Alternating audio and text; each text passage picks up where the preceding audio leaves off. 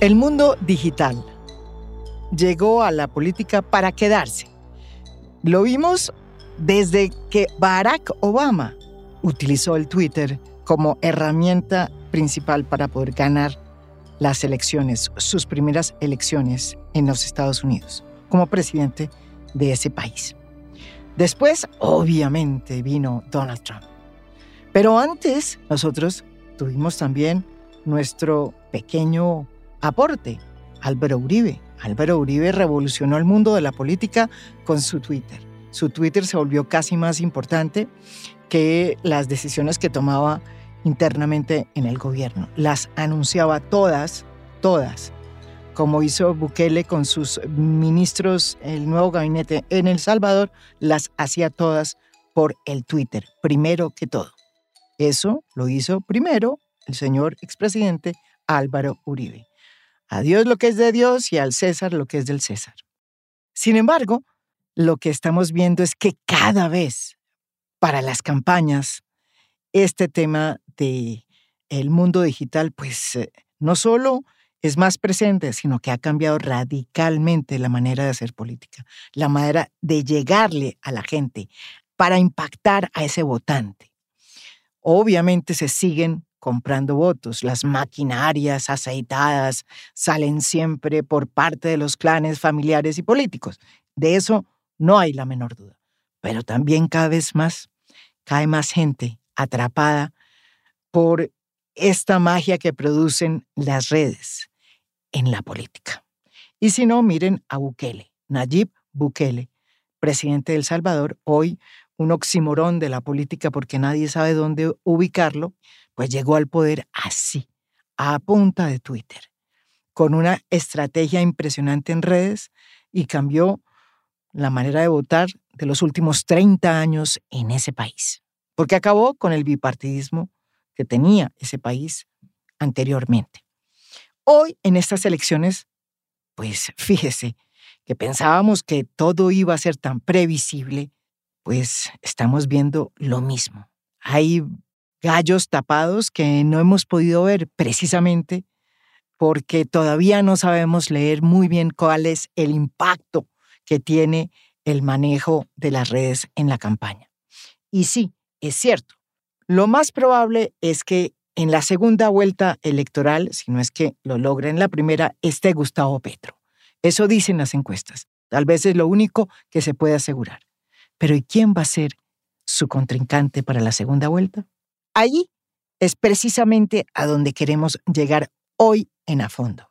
Ese otro contrincante que pensábamos que iba a ser parte de la derecha, de la centroderecha, como tradicionalmente pasó y de hecho sucedió hace 4 años, pues creo que no se va a repetir. De pronto me equivoco, pero todo parece indicar que hay un nuevo contendor en juego y que viene cargado de toda esa peso impresionante que representan hoy en la manera de hacer campañas políticas las redes. TikTok, sobre todo, es el rey del TikTok y se llama Rodolfo Hernández. Es el más viejo de todos los candidatos, tiene 76 años, se pinta el pelo de rojo. Pero ¿saben qué? A los electores nada de eso les importa, si no es para entrelazar con él una empatía.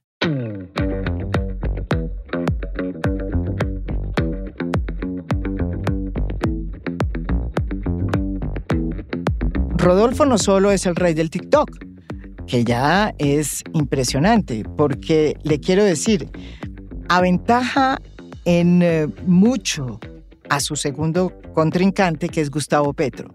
Gustavo Petro tiene 21.900 seguidores en TikTok y Rodolfo Hernández tiene nada más ni nada menos que 258.000, casi que 259.000 seguidores en TikTok. Pero además encontró una manera de decir las cosas que es muy santandereana, es recia, directa, sin arandelas y hay veces incluso hasta violenta, pero se le perdona. Como sucedió cuando le pegó ese coscorrón siendo alcalde de Bucaramanga a un concejal que se le metió en una rueda de prensa dizque a pedirle una cuota política o una coima. Le pegó un coscorrón, ¿se acuerdan? Miren, así fue. Y le dijo de todo. Le dijo hasta de qué se iba a morir. ¿Qué? No fue su hijo, no fue su hijo miembro de la ¡miente, hijo de puta! ¡No es así! ¿Cuándo? ¿Dijo qué dijo? ¡Hueputa, qué dijo! ¿Por qué son tan falsos, hijo de putas? No, que diga, por favor, puedes saber. ¡Puta! Para hablar del rey del TikTok, para hablar del rey de Twitter, que es Gustavo Petro, y para hablar de los que no han llegado ni a ser coronados y que no les va tan bien en las redes, como es el caso de muchos políticos del centro, de este centro que uno ya no sabe si es de la desesperanza o de la esperanza, estamos en A Fondo, con dos estrategas electorales que además manejan muy bien las redes. Juan Abel Gutiérrez, bienvenido aquí. Usted, además de ser un estratego político que ha trabajado en varias candidaturas, es un experto en redes, pero también está trabajando en este momento como estratega para impulsar la lista del nuevo liberalismo al Senado, una lista cerrada. Sí, exactamente. Estamos con también Ángel Becasino, que es un gran profesor en este tema de la estrategia electoral. Ha trabajado con casi todas las campañas, yo creo, desde hace unos 30 años, si no estoy mal. Ángel, bienvenido aquí. Hola, María Cristina. Hola, Juan Abel. ¿Cómo estás, Ángel?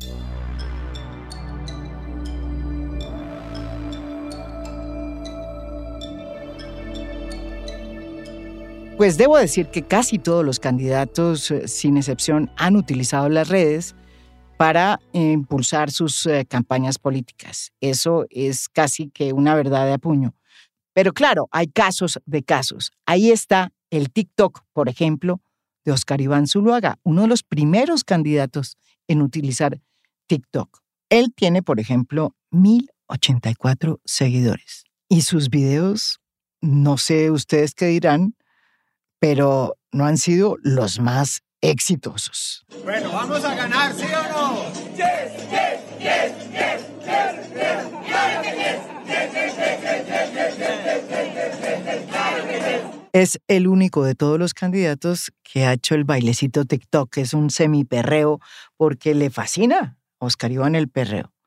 La pregunta es, Juan Abel, ¿estos TikToks funcionan? ¿Cambian el escenario político? ¿Cambian la manera de hacer videos en el Twitter? ¿Cambia la manera de presentar las noticias en un Facebook de una campaña? ¿Cambia realmente la manera como la gente puede votar en las elecciones? Pues yo creo que está cambiando al punto que hoy tenemos un tipo como Rodolfo Hernández de segundo, por ejemplo, ¿sí? Y digamos que su potencia, a él en Twitter nunca le ha ido bien. Fue un personaje que, digamos, no fue relevante ahí, pero encontró su detonante de opinión en TikTok con jóvenes, ¿sí? Y eso es un tipo que, imagínate, tiene 76 años, ¿sí? Y empieza a entender ese lenguaje y lo empieza a entender rápidamente. Empieza a hacer cosas que a la mayoría de la gente desde 30 años en adelante les pareció ridículas. Y el tipo empezó a conectar con una base nueva de votante joven y empezó a crecer. Y yo digo que las redes no son todo, pero cuando uno entiende, digamos bien, qué puede hacer que explote algo, ¿sí? Y se abraza eso y lo desarrolla y se arriesga, pues el tipo empezó un crecimiento que en política además eso es lo más importante porque es cuando el resto del mundo se empieza a pegar. A diferencia de los TikTok de Óscar Iván Zuluaga, que rayan con lo ridículo, con el perdón del candidato, los de Rodolfo Hernández son informativos sobre el candidato. Aparece el candidato de 76 años en una bicicleta estática, después haciendo pesas, porque se prepara físicamente para el debate, para un debate de los tantos que ha tenido últimamente. En otro, aparece en el instante en que le hace la réplica en un debate a Federico Gutiérrez, el exalcalde de Medellín con el que ha tenido varios encontronazos en las redes. Y en ese TikTok, las caras de las personas que salen terminan siendo la cara de él. Y hay una parte en donde bota Federico al agua. En fin, lo que hace el TikTok de Rodolfo es acercar a la persona a Rodolfo de una manera cáustica y de una manera simpática, no ridícula. Por ejemplo, él, que es muy honesto, le preguntan, oiga, ¿a usted le gusta hacer TikToks? Y dice, no, me gusta, como habla él. E inmediatamente el TikTok comienza a llenarle de toda clase de colores la cabeza y ponerle toda clase de cosas y mamarrachos alrededor de la cabeza y la gente se ríe. Pero sobre la base de que conoce a su candidato, que no le gusta el TikTok, pese a que es el rey del TikTok. Inge, ¿cómo se siente haciendo TikToks? A mí no me gusta. ¿Y cuál es el crecimiento de Rodolfo Hernández? En favorabilidad, pues está hoy en un promedio de 13% de intención de voto. En la última encuesta está de segundo prácticamente en todas. Pero en redes, en TikTok, que arrancó prácticamente de cero, y es un tipo que cada video que saca está por encima de los 100,000 vistas y de comentarios pues por miles. Y digamos que el promedio de él es altísimo en términos de interacciones, y hoy creo que es, si no el primero, el segundo. En muchas ocasiones ha superado a las interacciones de Petro, por ejemplo, que era el monstruo pues, y el rey único del tema de las redes sociales. Y yo creo que ese es un síntoma, o digamos como le clarifica a uno que el tema de las redes es más importante que nunca, ¿sí?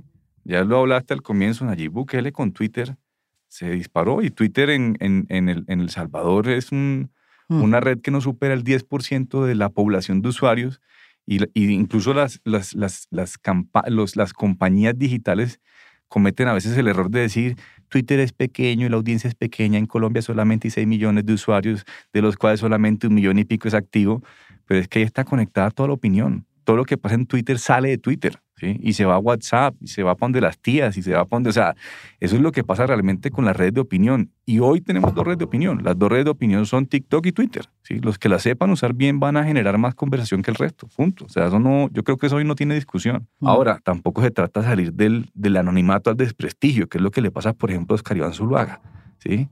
Uno tiene que salir a decir cosas que sean también contundentes, y uno tiene que salir a decir cosas que conecten con la gente, y no simplemente hacer un bailecito por un bailecito, porque eso yo creo que termina ridiculizando a la persona, y eso también termina eso matando. No le ha ido, eso no le, a mí, por ejemplo, es el caso en donde salió mal, como dice el defensor del pueblo.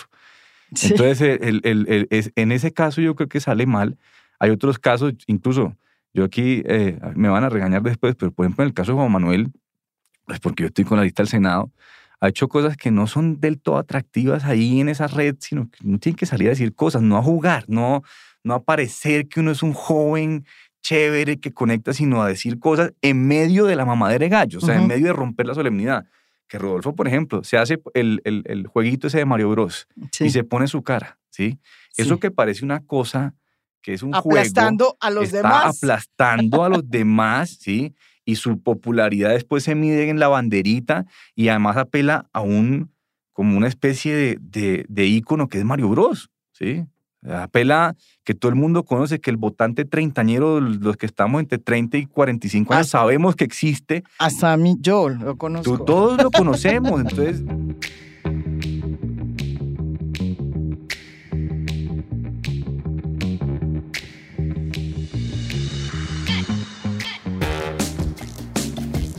¿Será que las redes bien utilizadas, ojo, porque mal utilizadas, pues ya hemos visto que no sirven, pero bien utilizadas, pueden crear fenómenos políticos que impacten y que alteren realmente la baraja electoral? Pues yo creo que desde la elección del 18, creo no. Estoy en la del 18, yo estuve en la estrategia de Petro, y realmente el trabajo de redes, esa aparente anarquía de redes, pero planteada como una conversación, fue muy buena, de gran importancia en esa campaña. Bien. De ahí para acá hubo un fenómeno que arrancó con la pandemia, que fue TikTok.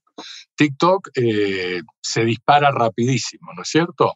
Y TikTok fue, para que contextualicemos un poquito lo de Rodolfo, fue fundamental en la elección de Ecuador para la campaña de un hombre que fue Hervás, que en la última elección presidencial de Ecuador, primera vuelta, Hervás sacó aproximadamente en 4 semanas, alcanzó un voto del 16 y pico. Acordémonos que los que pelearon la segunda vuelta estuvieron en 19 y pico. O sea que estuvo cerca de pelear segunda vuelta gracias a TikTok y a mensajes absurdos en TikTok.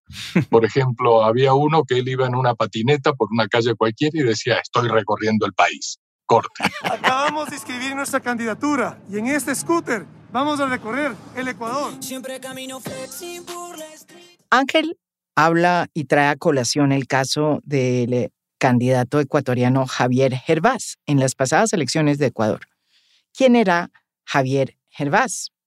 Pues era el candidato de la izquierda democrática y era un candidato que venía como Rodolfo Hernández, de la empresa privada.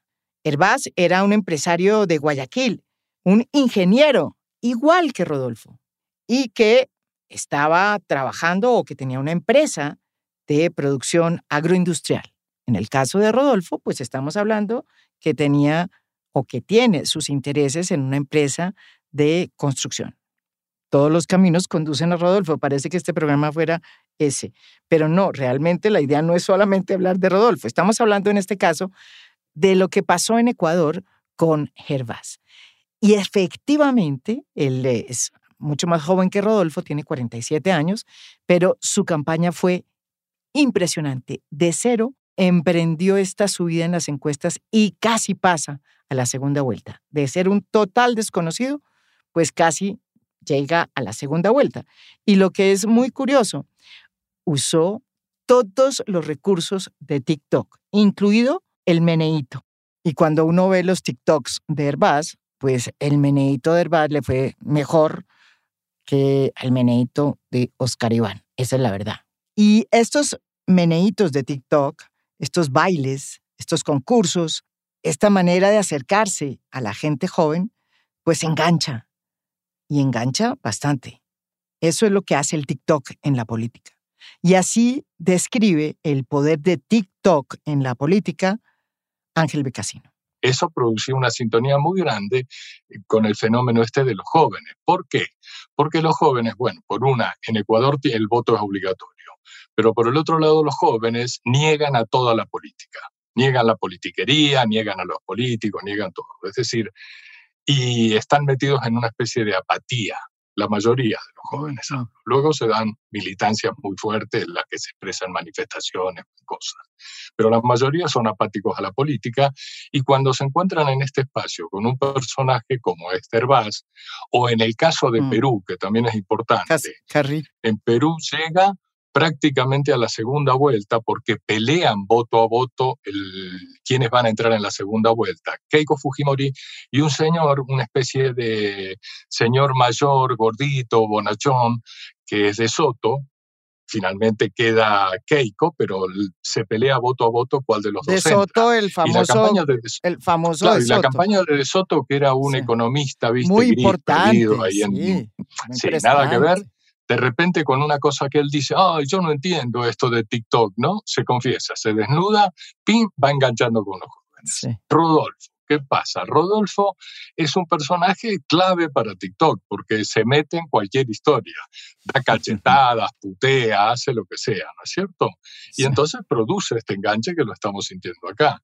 Ahora, ojo, el caso de Twitter, yo sigo pensando que es en política un caso muy importante en las campañas de candidatos. Por ejemplo, en este momento acá, Gilberto Tobón, en la campaña de Fuerza Ciudadana. Gilberto es, militancia, yendo de frente, pateando a los dientes, diciendo cosas como la gente en el fondo, o como mucha gente, particularmente un gran sector de jóvenes, siente que son. Y las dice cortitas, las dice a su manera, etcétera, etcétera. Luego hay fenómenos en TikTok, por ejemplo, que uno observa Mauricio Toro en la campaña, ¿no es cierto? Mauricio Toro creo que se llama. Sí. Que tiene una gran campaña de TikTok y en las otras redes, las sociales, las suaves, ¿no es cierto? Facebook, Instagram. Pero ¿qué tanto eso se traduce en voto? No sé, en la última elección Mauricio sacó creo que 19.000 y pico votos.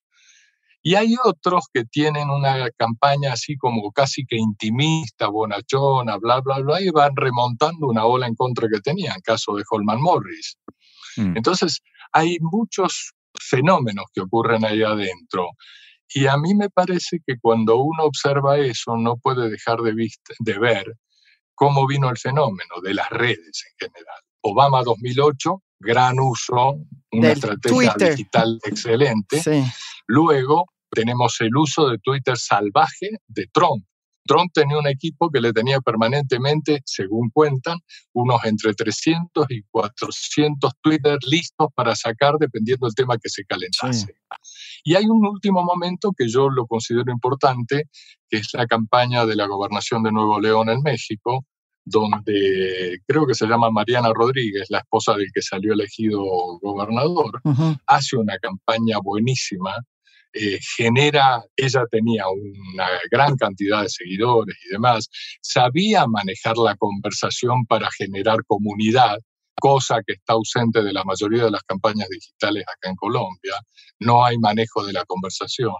Se siembran mensajes, pero no se conversa con las reacciones que tenga la gente, que te sigue, que te observa, que es impactada. Veo todo eso ahí, María Jimena.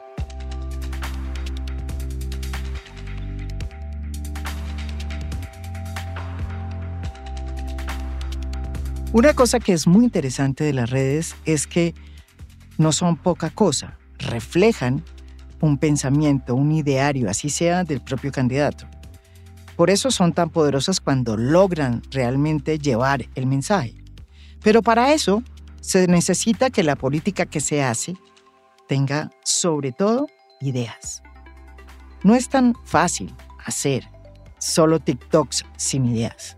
Y la gran pregunta que uno se hace y que quiero hacerles en este momento aquí en A Fondo a estos dos estrategas es ¿qué pasa en el centro? ¿Por qué las redes son tan aburridas? Y si eso no tiene nada que ver con el hecho de que el mensaje o la idea o el ideario político del centro es todavía muy difuso y no sabemos realmente cuál es. Candidatos en general en Colombia y sobre todo los del centro son muy solemnes.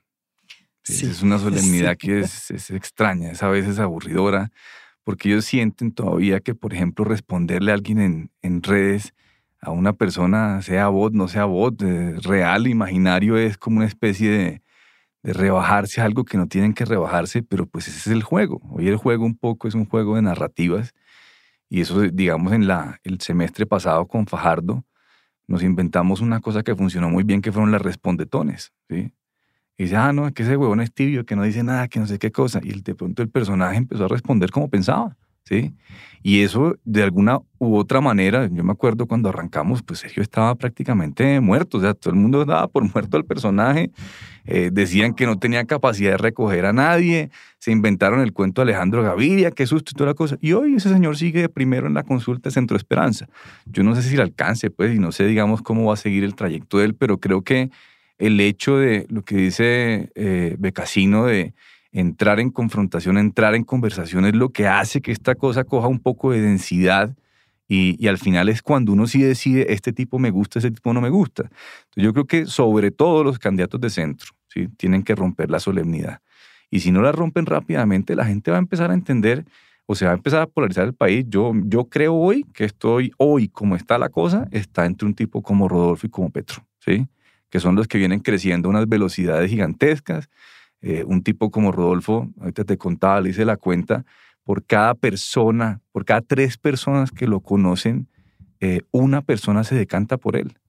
Cuando lo oyen. Cuando lo oyen, ¿sí? O cuando lo ven, o cuando ven un TikTok, o cuando sale la noticia de que el tipo recibió la entrevista de CNN en una pijama de seda. Tiene un look que se parece a Hugh Hefner, el de Playboy, y quiero preguntarle, porque todos tenemos la duda, ¿qué trae puesto, una camisa de seda o es pijama, don Rodolfo?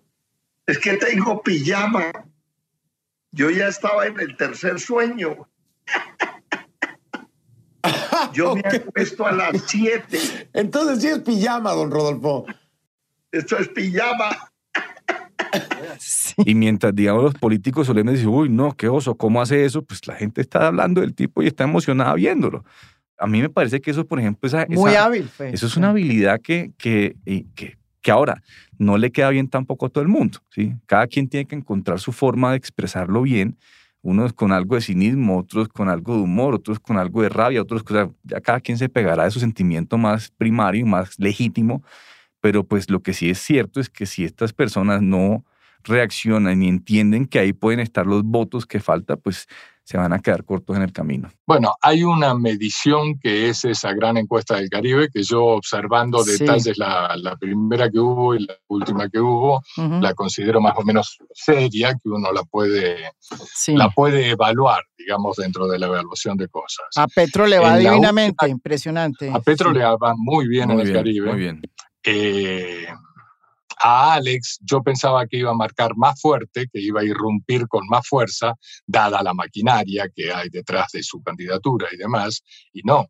Es decir, la última que vimos el otro día, incluso en un territorio que no me acuerdo si era Barranquilla o Atlántico, donde en la anterior estaba arriba Alex, ahora está arriba Gustavo. Entonces creo que son cosas que hay que observar.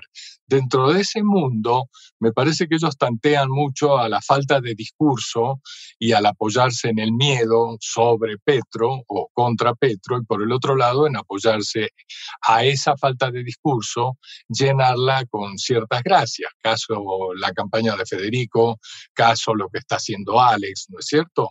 Pero no hay contenido. Es decir, me parece que en la derecha, cargando con el bulto tan pesado del gobierno de este niño Duque, ¿no es cierto?, es muy jodida hacer campaña en este momento. Oscar Iván trata de remontar una situación que no sé qué tanto la interniza él, por decirlo de esta manera, que su momento histórico pasó. Él tuvo un momento que pudo haber sido otra cosa, incluso el país quizás pudo haber sido otra cosa, si él jugaba en el 18 en vez de Duque, ¿cierto? Pero en este momento es de esas candidaturas que se sienten pasadas ya, o sea, no.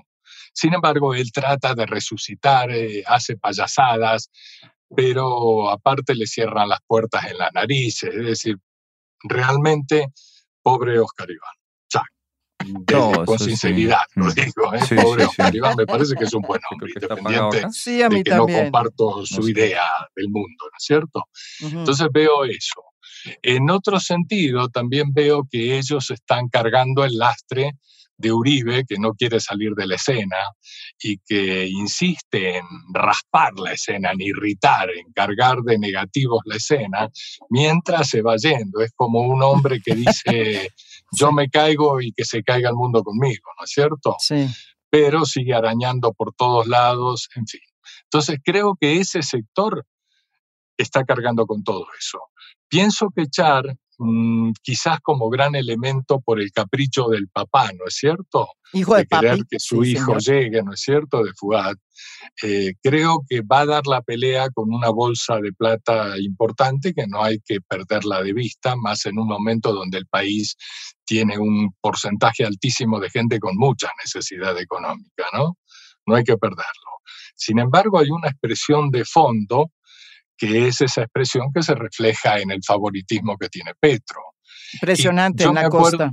Claro, yo me acuerdo de la campaña de Carlos Caicedo en Magdalena, la última, por la gobernación, cuando decía, tenía una canción que decía, tómales la plata, pero vota por Caicedo o algo por el estilo. Sí. Entonces, no me extrañaría que ocurra algo que incida en que esa posibilidad que tiene la maquinaria tan grande de los Char no se manifieste como uno podría pensar que en otras circunstancias se podría manifestar. Tienes razón, eso ya sucedió con Caicedo, en la plaza, digamos, donde, pues, digamos, de Char, aunque pues Magdalena es otra cosa, pero los cotes son grandes aliados de los Char.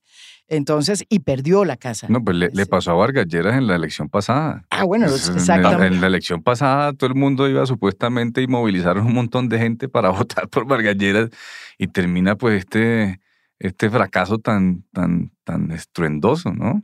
Sí, se O fueron sea, ahora a Char tiene votar una por cosa y es Duque. que Char, ellos llevan trabajando, digamos, como la estructuración de ese grupo político en torno a un montón de personajes. Ellos tienen hoy más o menos 7 alcaldes, 5 gobernadores, 14 senadores, que para efectos de consulta, ¿sí? Eso hace la diferencia. Entonces yo creo que Char, por ejemplo, es uno de los tipos que puede terminar ganando la consulta, ¿sí? Del equipo Colombia. Sí, O el de equipo acuerdo ahí.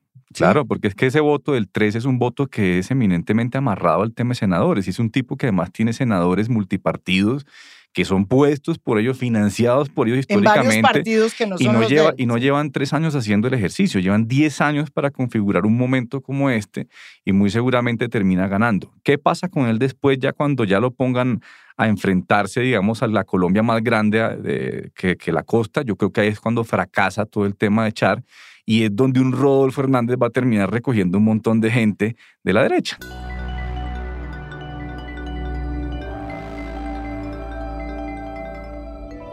Las redes han cambiado tanto la política que ni siquiera nos damos cuenta de que, por ejemplo, mecanismos tan importantes como las propias consultas que tanto nos gustan en Colombia, pues han quedado un poco fuera de lugar con las redes. ¿Y por qué lo digo?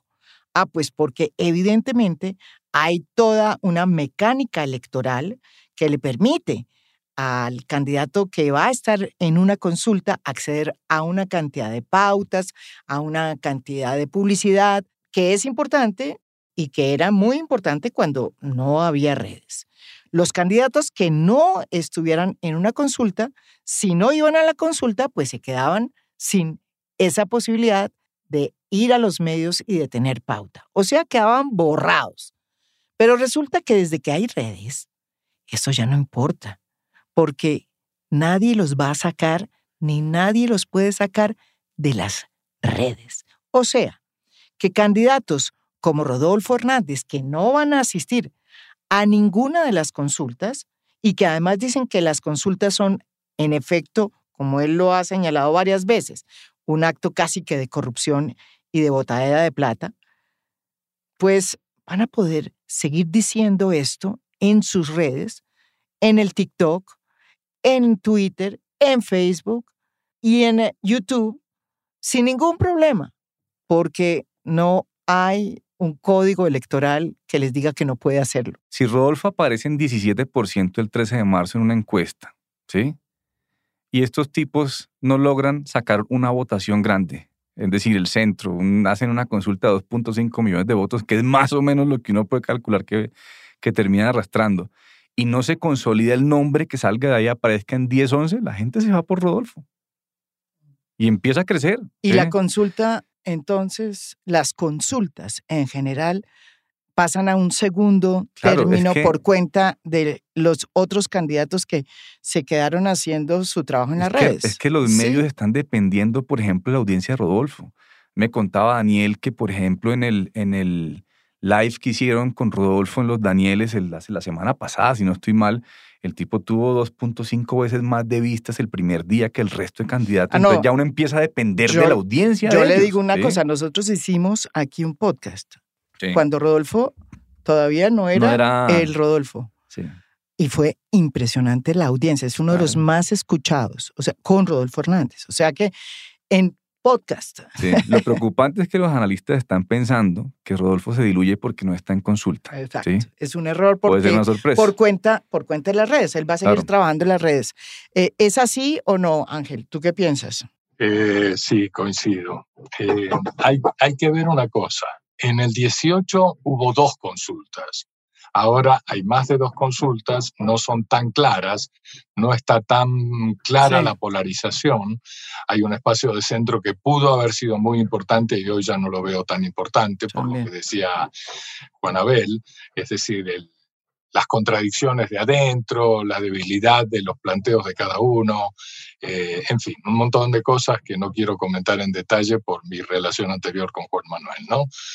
Pero veo otra cosa, que es Rodolfo con su pique va a tener un peso ahí que solamente va a estar equiparado como en segundo lugar con el que va a sacar Gustavo. Claro. En esa consulta armada hay un poquito teatral para, Petro. pues, en fin, la del pacto histórico, Gustavo está marcando el 90 y pico. Sí, segundo hay... está Francia. creo que Camilo Francia y Márquez tercera está ahorita de Márquez, ¿no segunda, es cierto? sí. Ujú. Pero Gustavo va a sacar un volumen de voto impresionante ahí y va a salir como el gran consolidado. Y los otros, incluso consulta donde está Char, que probablemente coincido que va a ser el ganador de esa consulta, no tienen ningún peso de voto. Ahora, yo quiero comentar una cosa sobre Rodolfo. Es decir, yo lo conozco de largo a Rodolfo, en fin, no, hemos sido amigos, etcétera, etcétera. Rodolfo es un tipo que dice las cosas, ¡pum!, de frente. Lo que se le ocurra lo Claro, tira de frente. su receta es No decirle a espera. las cosas por su nombre. Él emite una sensación de verdad. Sí. En un tiempo de posverdad, uno siente que el gran poder que tiene Rodolfo es que es percibido como este tipo no esconde nada, Es verosímil. este tipo está desnudo, dice las cosas como son. Y eso es un capital. Ojo, se ha devaluado la verdad, todo lo que quieran, pero la verdad sigue siendo una potencia, pero impresionante. Es una cosa medio atómica, la verdad. Sí. Y Rodolfo la emite. Diga el disparate que diga, lo fundamental de su valor es que uno siente que es un tipo que no esconde nada. Este soy, esto pienso, y esto creo, y esto voy a hacer. Fin. Y eso produce un efecto. Entonces hay que evaluar también ese contenido en la personalidad de Rodolfo y lo que emite. Claro. Y una última cosa, Rodolfo tiene a una persona como estratega, un amigo, que es Hugo Vázquez, que es realmente muy bueno. No es un tipo que tenga tanto fogueo en política, pero es un tipo que tiene una calidad muy alta para comunicar. Tipo que viene de publicidad, bla, bla, bla, y es un tipo que se la sabe. Hugo es bueno. Sí. Entonces también hay que evaluar ese factor. En pocas palabras, Rodolfo Hernández, que es el candidato que más ha cuestionado las consultas, puede salirse con la suya.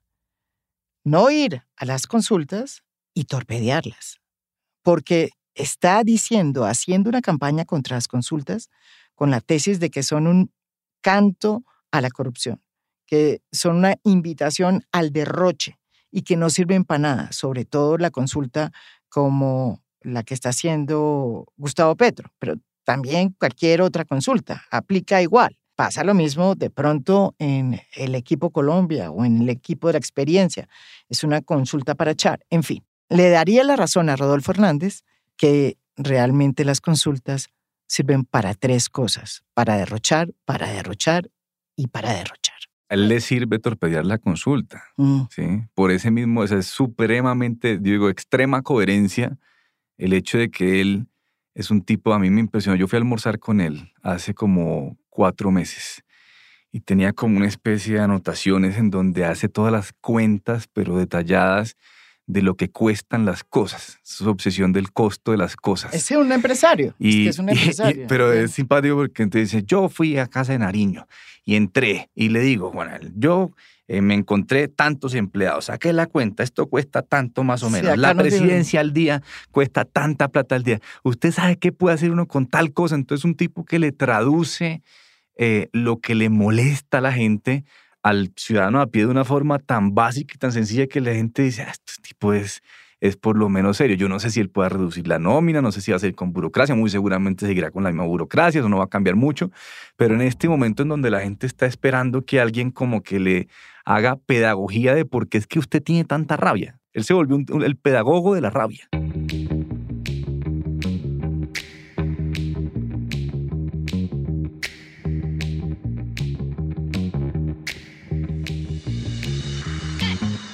Entonces llegamos a la conclusión de que Rodolfo no es Trump, pero tampoco es Bukele, tampoco es Javier Hervás de Ecuador.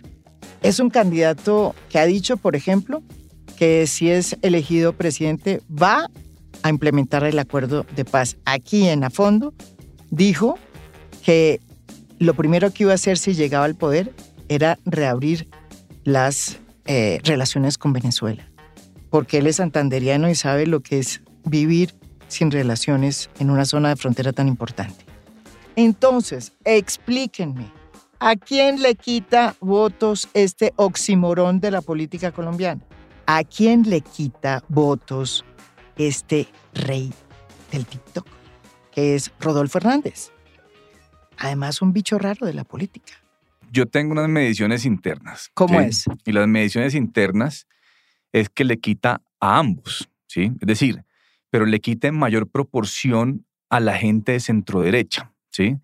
Y del centro Esperanza, ¿sí? Le quita, el swing vote va más hacia el pacto histórico, más o menos en proporciones iguales. De la centroizquierda, es decir, de la coalición de la Esperanza, hay un compartimento de 17 al 20% hacia el pacto histórico, y de la centroexperiencia o los alcaldes, no sé cómo se llama eso ahora, ¿cómo es que se llama eso? Equipo Colombia, se comparte más o menos un 20% hacia el otro lado. Eso quiere decir que estos tipos te están compartiendo entre 4 y 6 puntos. O sea, le quita a todos. Sí.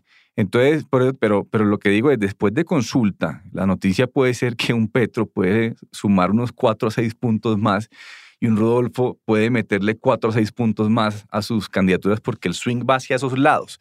Y sobre todo, de los exalcaldes está saliendo mucha gente para Rodolfo. Hay gente de Centro Democrático que ya se la jugó. En la costa están todos saltando por donde Rodolfo. Gente que históricamente, yo soy de Sincelejo y he trabajado en Córdoba, es decir, eso es una tierra así como dice, como tierra paramilitar. Y tengo muchos amigos pues por infancia, no es que yo soy muy alejado del tema del Centro Democrático, pero pues estoy en todos estos chats y redes de mucha gente allá, y la gente está saltando de Rodolfo. Apoyos. Yo siento que Rodolfo es un hombre inconforme con el mundo que le tocó vivir.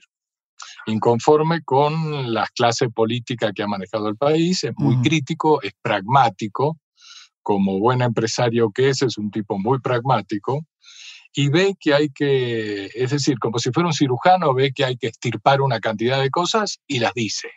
Él no se guarda las cosas, él calcula, ojo, no es un tipo que vomita solamente. Es un tipo que calcula, también como buen empresario, es un calculador de lo que hace, ¿no?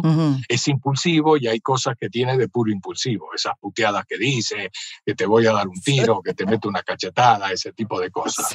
Es impulsivo, es atravesado como buen santanderiano también. Pero eso también conecta con mucha gente, eso ¿no? yo lo conozco muy bien. Sí. Eso conecta con un montón de gente. Pero es todo esto, Rodolfo, ¿no? Sí. Nada que ver con Trump.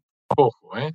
No, Lo que pasa es que en el caso de Trump, para Estados Unidos, Trump emitía algo que la gente también lo percibía como verdad, mientras que a Hillary la percibió como alguien que era una manipuladora, etcétera, etcétera.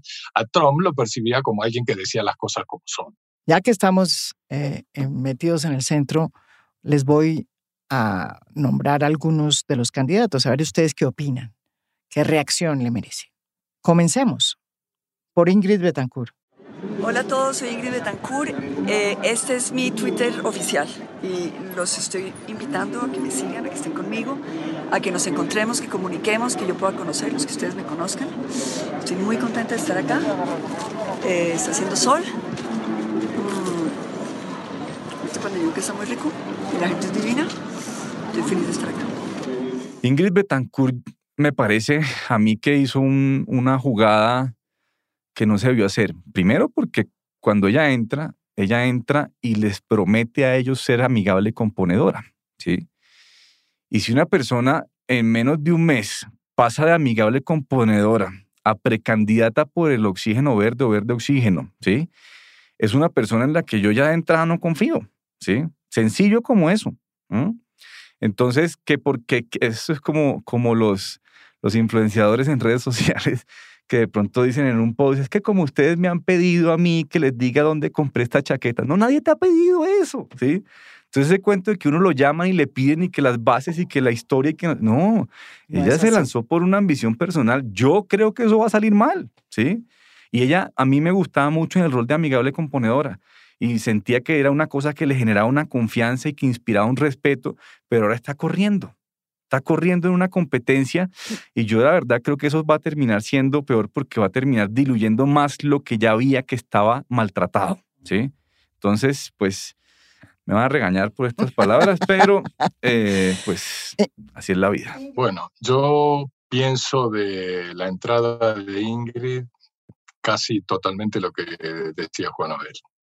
Me parece que probablemente especuló o alguien que está cerca de ella hizo una especulación que ella la compró sobre la debilidad de los otros candidatos y la oportunidad que tenía y se lanzó ahí como un oportunista. Me parece que no aporta, que diluye, que atenta contra las posibilidades ya de por sí débiles que traía el centro y que suma ahí en un reparto o en una especie de balcanización de ese centro que jode todo. Número uno. ¿Y qué me pueden decir de Alejandro Gaviria? Yo conozco a Alberto Carraquilla hace 25 años. Él es probablemente la persona que más sabe de política monetaria en el país. Conoce ese tema, conoce el Banco de la República por dentro. En el caso de Alejandro Gaviria, creo que hicieron una expectativa muy buena que generó una especie de excitación ante la posibilidad de que irrumpiera en el escenario alguien importante, alguien interesante con un discurso fuerte. Cuando llegó la realidad de que apareció el de la expectativa, defraudó. Tuvo un discurso que no conectaba con la gente, un discurso más que elitista académico, no conectaba con el país y no pasó nada. Es decir, me parece eso. No, y dañó el polvo creo con que el es una tema cosa de importante. Carrasquilla. Sí, perdón, no te escuché. No, que dañó el polvo con el tema de Carrasquilla. Uno en semejante... Yo nunca había visto una persona con tanta, digamos, medios y con tanto consenso de que es una vaina salvaje, que eso daba miedo, y de pronto sale al día siguiente, no, el tipo es un supereconomista, hombre, hermano, o sea, el país casi se incendia por los huevos de Carrasquilla, ¿sí? ¿Y cómo sales al segundo día a cortar? Ya, ahí murió, para mí, ahí murió la candidatura de él. Acuérdate que Alejandro salió a decir que Carrasquilla le parecía uno de los economistas en economía monetaria más importantes del país y entonces salió como a decir quiero ser franco y esa franqueza se la cobraron y dijeron no, este tipo no nos puede defraudar si estamos aquí en la calle por Carrasquilla. Y Sergio Fajardo, que acaba de tener un traspiés, digo yo, en Twitter, porque sacó un trino en el que decía que hay que pasar la página con un video de Álvaro Uribe cuando era abucheado en una correría en Santa Marta. Se le vino el mundo encima. Pasemos la página. Cerremos el capítulo de los últimos 20 años, pero sin recurrir a los linchamientos o a la violencia. No podemos seguir alimentando el círculo vicioso de quien no está conmigo es mi enemigo. 18 de enero de 2022. Hay que pasar la página, según Sergio Fajardo. ¿Ustedes qué opinan? Sergio, yo me siento un poco impedido a hablar, pues porque lo asesoré. Yo creo que él hoy finalmente sigue en condiciones de ganar la consulta. Lo que creo es que la consulta no va a ser suficiente. Ese es el tema con él.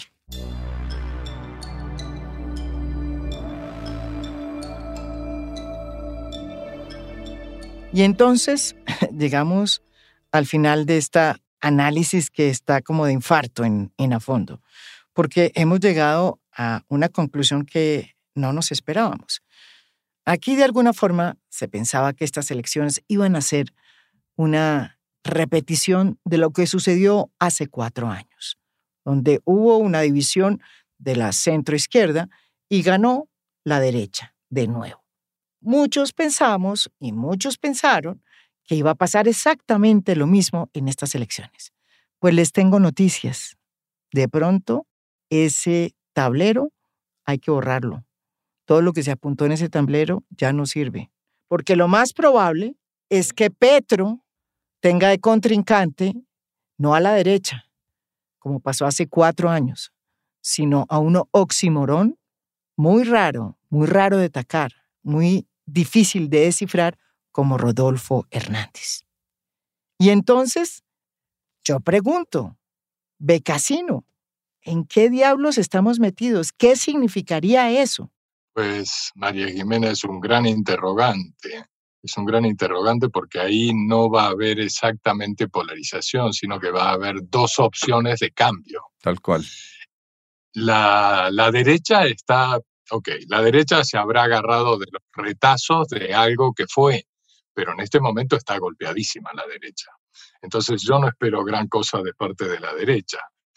En el caso del centro, siento que el centro ha cometido demasiados errores y se ha debilitado a sí mismo. Chao, murió. Entonces, este escenario nos deja frente a 2 opciones de cambio en un país que siento que quiere cambio. Es decir, quiere cambio. Sí, lo el que cuento sea, es, pero quiere cambio. si come sí. cuento de los miedos que se generaron alrededor de Gustavo, que ha hecho todo lo posible por evitar o por neutralizar esos miedos, su Demasiado. acercamiento a digamos, al centro, por decirlo así, No, su pues sentado incorporación con de 12 mucha billonarios en gente que... Europa. O sea, eso es una cosa Claro, inédita. claro, Pues. es un montón de cosas excelentes movidas, como su viaje a España, el encuentro con Sánchez, etcétera, etcétera, un montón de cosas. Es decir, no hay que subestimar la innovación en lo que es Petro. Y por el otro lado, este nuevo fenómeno que es Rodolfo. Entonces creo que en ese momento, la segunda vuelta, pensando en la segunda vuelta, lo que vamos a tener es un escenario de dos cambios, como si fueran dos saltos al vacío, por decirlo así. Una berraquera, una dicha de elección, tener dos saltos al vacío Claro. a falta de uno. Maravilla. Lanzamos la lista del Senado en Río Sucio, que eso es pobreza, pobreza, pobreza. Y entonces yo siempre hoy me siento con los pelados o lo que sea, a preguntarles cosas y como a decirles el discurso que uno está teniendo en general. Sí. Y de pronto estos tipos me dicen, y a mí qué hijo de putas me importa Bancolombia, el GEA, no sé, que aquí no hemos tenido nada en 30 años. Traigan lo que sea, a mí no me importa que se acabe el resto del mundo, es que aquí no tenemos nada. Así está el país, ¿sí? En general, la gente dice no me importa porque no me está llegando nada. Esa es una población para Petro importantísima. Y uno dice, pues con razón están queriendo votar por él, ¿sí? Y la gente que quiere votar por el centro no está encontrando una cosa fuerte, berraca, y va a terminar también metida en un discurso que por lo menos le agrada, que es no queremos matar la empresa privada. Y termina metido por... O sea, los votantes o la racionalidad de los votantes o la irracionalidad de los votantes termina siempre es como agarrándose de un puentecito pequeño para poder justificar su voto, ¿sí? Y eso es lo que uno tiene que empezar a entender, cuáles son los puentes que se van por un lado para el otro, para poder decir, no, es que por lo menos Rodolfo, no sé, tiene el pelo pintado amarillo. No, por allá es porque a mí me gusta el amarillo.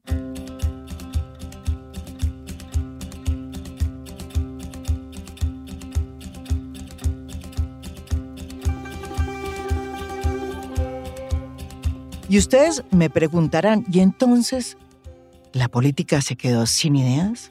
¿Solo con TikTok? No. La conclusión de este fondo es que para hacer TikTok, para hacer Twitter, para hacer todo lo que tienen que hacer en las redes, hay que tener un programa político. Y ese programa político tiene que decirle claro el mensaje a la gente. Ese es el gran truco que tienen las redes. Un truco que cuando se conoce, se logra desatar una magia impresionante. Ahora, cuando no se logra, pues pa'l carajo. En el caso de Gustavo Petro y de Rodolfo Hernández, esa magia se ha producido. Juzguen ustedes. Pero son también los dos candidatos que van más arriba en las encuestas. Pero a la política hay que ponerle ideas, desde luego. Una política sin ideas, pues con solo TikTok no sirve para nada. Y lo que deja claro este a fondo es que los candidatos que no tengan ideas claras, pues también les va mal en Twitter, en TikTok y en todo lo demás. Así de fácil es esta vaina de las redes. Yo simplemente confieso que, como Rodolfo Hernández, no me gusta el TikTok. ¡Qué vaina! Pero aquí sigo en A Fondo. Esto es A Fondo, un podcast original de Spotify. Mi nombre es María Jimena Duzán.